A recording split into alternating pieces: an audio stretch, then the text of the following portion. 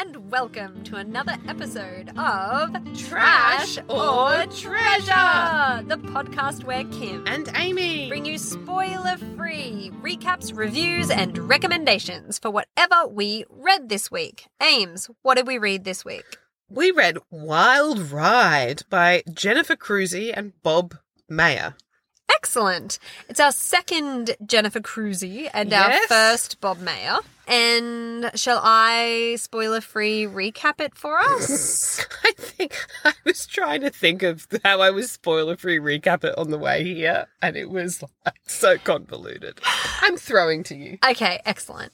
It is like the plot's a little bit all over the shop. So I will say that is a fair approach. I must admit, I already finished this book quite early this week, and I'm already like most of the way through Inquiry into Love and Death again. So I have forgotten every person's name. What's from new? I know. Right. It's the first thing my brain dumps as unessential information. I'll do the setting. It's Great. contemporary. It is contemporary. Well done. Thank you.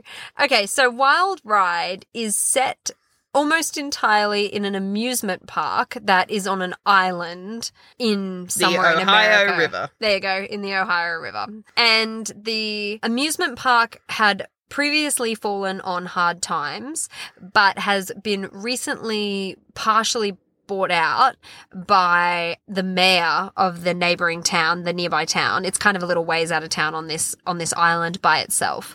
And so the mayor has bought into the amusement park and it's currently being refurbished. Enter our main protagonist lady, whose name is Mab.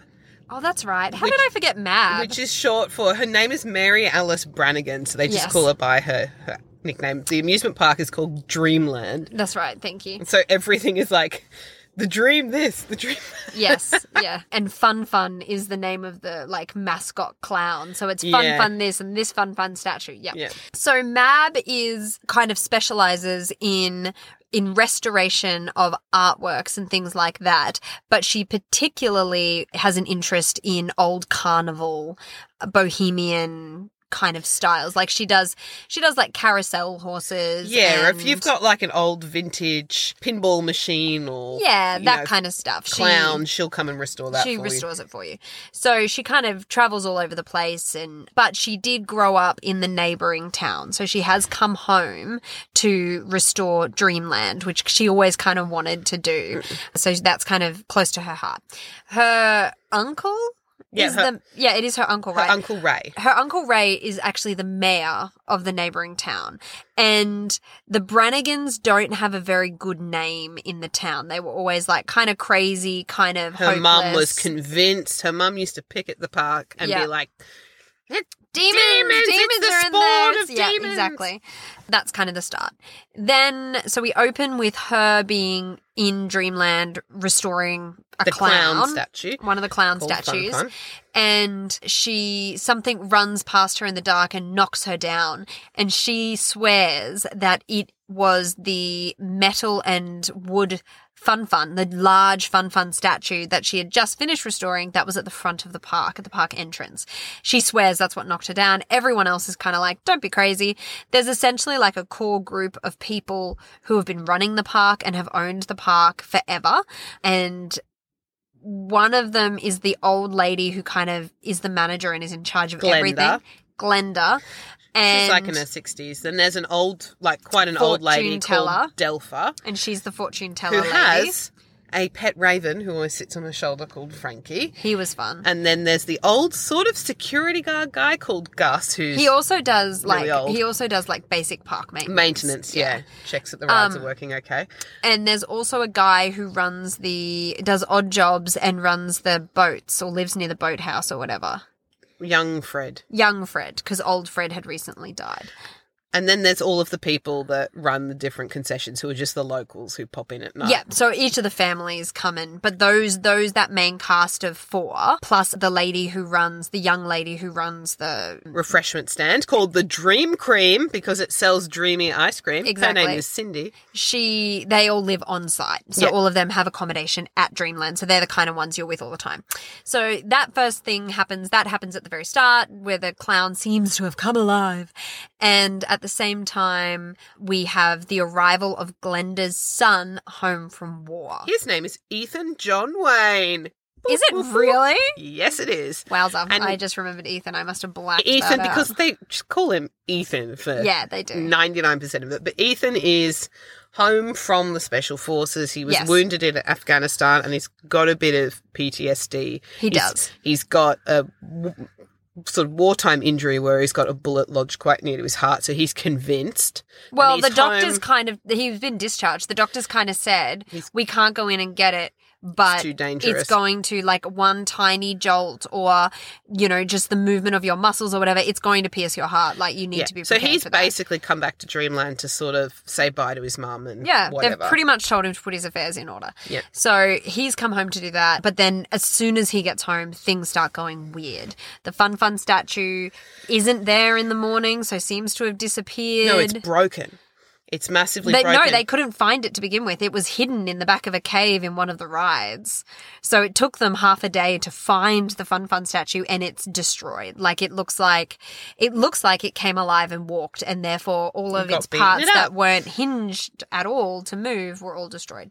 So then the last little bit, and it is super complicated, the last little bit then is that the park is actually full of demons. It's not a park, it's a prison to house and I guess prison trap so they can't attack anyone, the worst demons, the 5 worst demons in the history of time.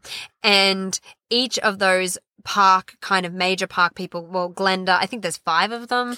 There are 5. So Glenda and the other old people are a part of the Guardia, and the Guardia have special powers, heightened powers, not immortality or anything, but heightened powers as a team, and that's really important, to be able to perform certain rituals and spells and stuff that are able to capture, I guess, the demons if they get out, which they have in the past. In living memory, they've gotten out some other times. Yeah. So basically the subplot, or not the subplot, probably one of the major plots actually, is that the main demon, like the big daddy demon, has been hatching a plot for the last 30 years or so to actually escape. So Halloween's are coming. Yeah, and it's when they're the most powerful. We all know when the boundaries between the supernatural and the natural worlds are weakest. And basically the demons, when they escape their prisons, they can't take their own corporeal form unless they're all out together, then they're all strong, like a team. Strengthen each other. But before that, they can only get around by possessing other people. Mm-hmm. And that's kind of it. Like, realistically, shenanigans happen. There are love subplots, but they really were such subplots that I don't think they're relevant. Like, they're there because it's a Jennifer Cruzy and that's how it rolls. The love subplots don't drive the narrative tension. No. But they add. They were fun. I wasn't like, what are you doing here, subplot? Like, they were great. But much the same as her other book that we read. Maybe this time. I didn't feel like the love subplot really drove that narrative either. It was just a pleasant addition. It was more shenanigans with some love. Yeah, exactly. Okay. That's kind of it. And I will admit that does seem a bit convoluted, but it is kind of a lot of things going on. We invite you to read it and then try and describe it in a way that isn't just repeating the blurb. It's very hard. I feel like we could do better if we scripted this bit, but we never do. So you always just get stream of consciousness as I remember the book. And ask me. Sorry. Amy, what did you think? What were your thoughts on Wild Ride by insert names of authors here? Go. My first thought was, whoa, this book is wild. So I thought it was very aptly titled because I kept reading it and being like, huh? What? Hang on. Okay. Sure. It was a lot. There was a lot going on. And then I was 2/3 of the way through it. I was like, oh, all right. I'm clearly enjoying this because I keep going. It was totally ridiculous and a bit confusing at times, but when I got into it, I thought it was fun. I wouldn't say it was something that was overly original. Like at the beginning, they go, thanks to Joss Whedon for creating Buffy and thanks to these people. Yes. And this and the demons are sort of, that one's from like Etruscan mythology and things like that. So it's a bit of a synthesis of lots of the sort of ridiculous paranormal, supernatural things of what happens on Halloween when there are demons involved. But I did like the theme park setting. The park was a character in itself. The park was a character in itself. And that was quite fun. I could actually picture it quite vividly in my mind. Yes. I really liked Cindy, who made like magical ice cream. She was wonderful. And I didn't mind Mab. Ethan took a bit of time to grow on me. Oh, and me too. Some of the supporting characters were real annoying. But when I was reading it, I was actually picturing it as like a sort of animated cartoon. Oh, yeah, okay. Like how they finished Angel as graphic novels. Yep. Yep.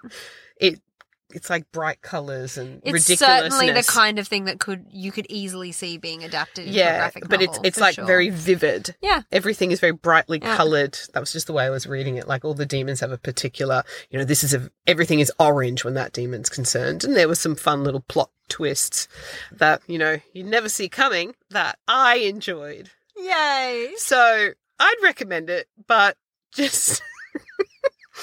It's so ridiculous. It is utterly ridiculous. This was a recommendation I gave maybe this time back to Louise, my pottery teacher, and she went, oh, try this one. It's a little bit ridiculous. I said, all right. Okay, Louise, what did you think? So I would say that if I had to categorize or explain Jennifer Crusie as an author to someone else, which I suppose I am, many someone else's who will listen to this, I would say what you expect is never what you get. Yes. Yeah.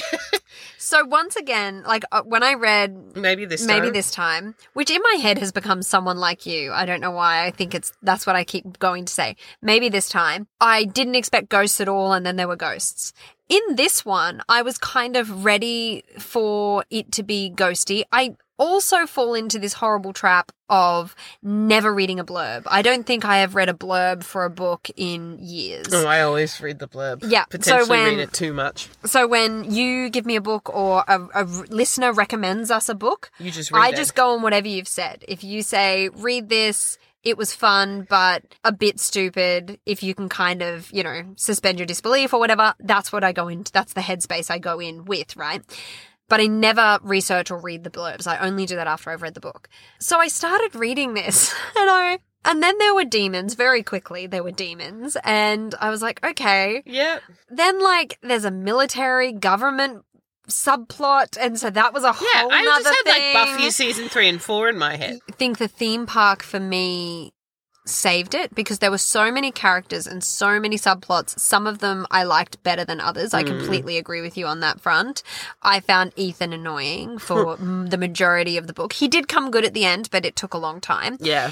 But the theme park, the place, Dreamland, was kind of for me, more the protagonist than anybody else because everyone kind of shared the spotlight quite a lot. Mab is the one you follow, but I found that the park itself was what kind of unified everybody. Yes, and there was, amongst all the characters, they had a love for it. They did. And it was there. It's what united them, even more so than it's a prison, therefore it's our calling, therefore this is where we stay. They're a family, their home is Dreamland. So there was that sense of, I guess that was probably the big theme that emerged towards the end. Yeah, was absolutely. Home and family, and particularly for Mab, who's sort of always wanted it, wandered everywhere. And so I liked Mab. I thought she was really good. I liked the arc that she went on. Again, like with other Jennifer Crusies, I felt like there were clear arcs that the characters went on that I enjoyed. Yep. There were plot twists that only one was one that I didn't see coming.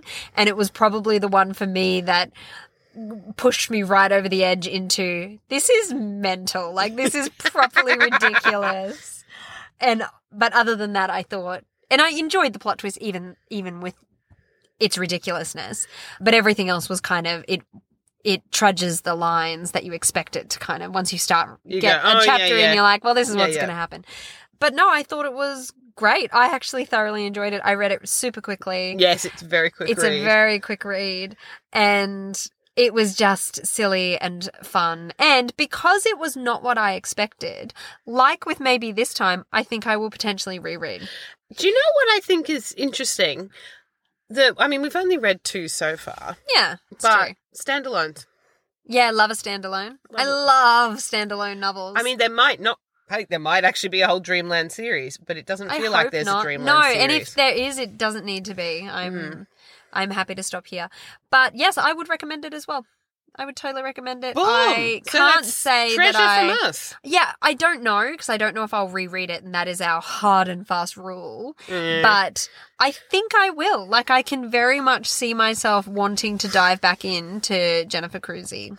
And lucky we're making this podcast, so in 3 years when you're like, what was that book in the theme park that we borrowed off someone and returned? It absolutely... And we don't own. It's helpful, but I don't need to look it up on the podcast. I just have to text you, and you will text me back and be like, it was I'll called look it up Wild on Ride. the podcast. You don't. You look it up in your brain. Your brain is a steel trap. So, thank you very much once again for spending your time with us. Join us again next week. We will bring you more spoiler-free recaps, reviews, and recommendations for whatever we read. And until then, happy reading! And just a quick reminder here at the end of the podcast that we would love to hear from you. We want your recommendations. The good, the bad, the interesting, doesn't matter. Please reach out. Send us an email at trashortreasurepodcast@outlook.com. Or we are also available at the world's most awkward Twitter handle, which Amy has to tell you about. Listen to our Twitter handle. It's the greatest. It's @_treasure. Doesn't that just roll off the tongue? And with those encouraging words, tweet or email us. We love to hear from you. Happy reading! Cheers!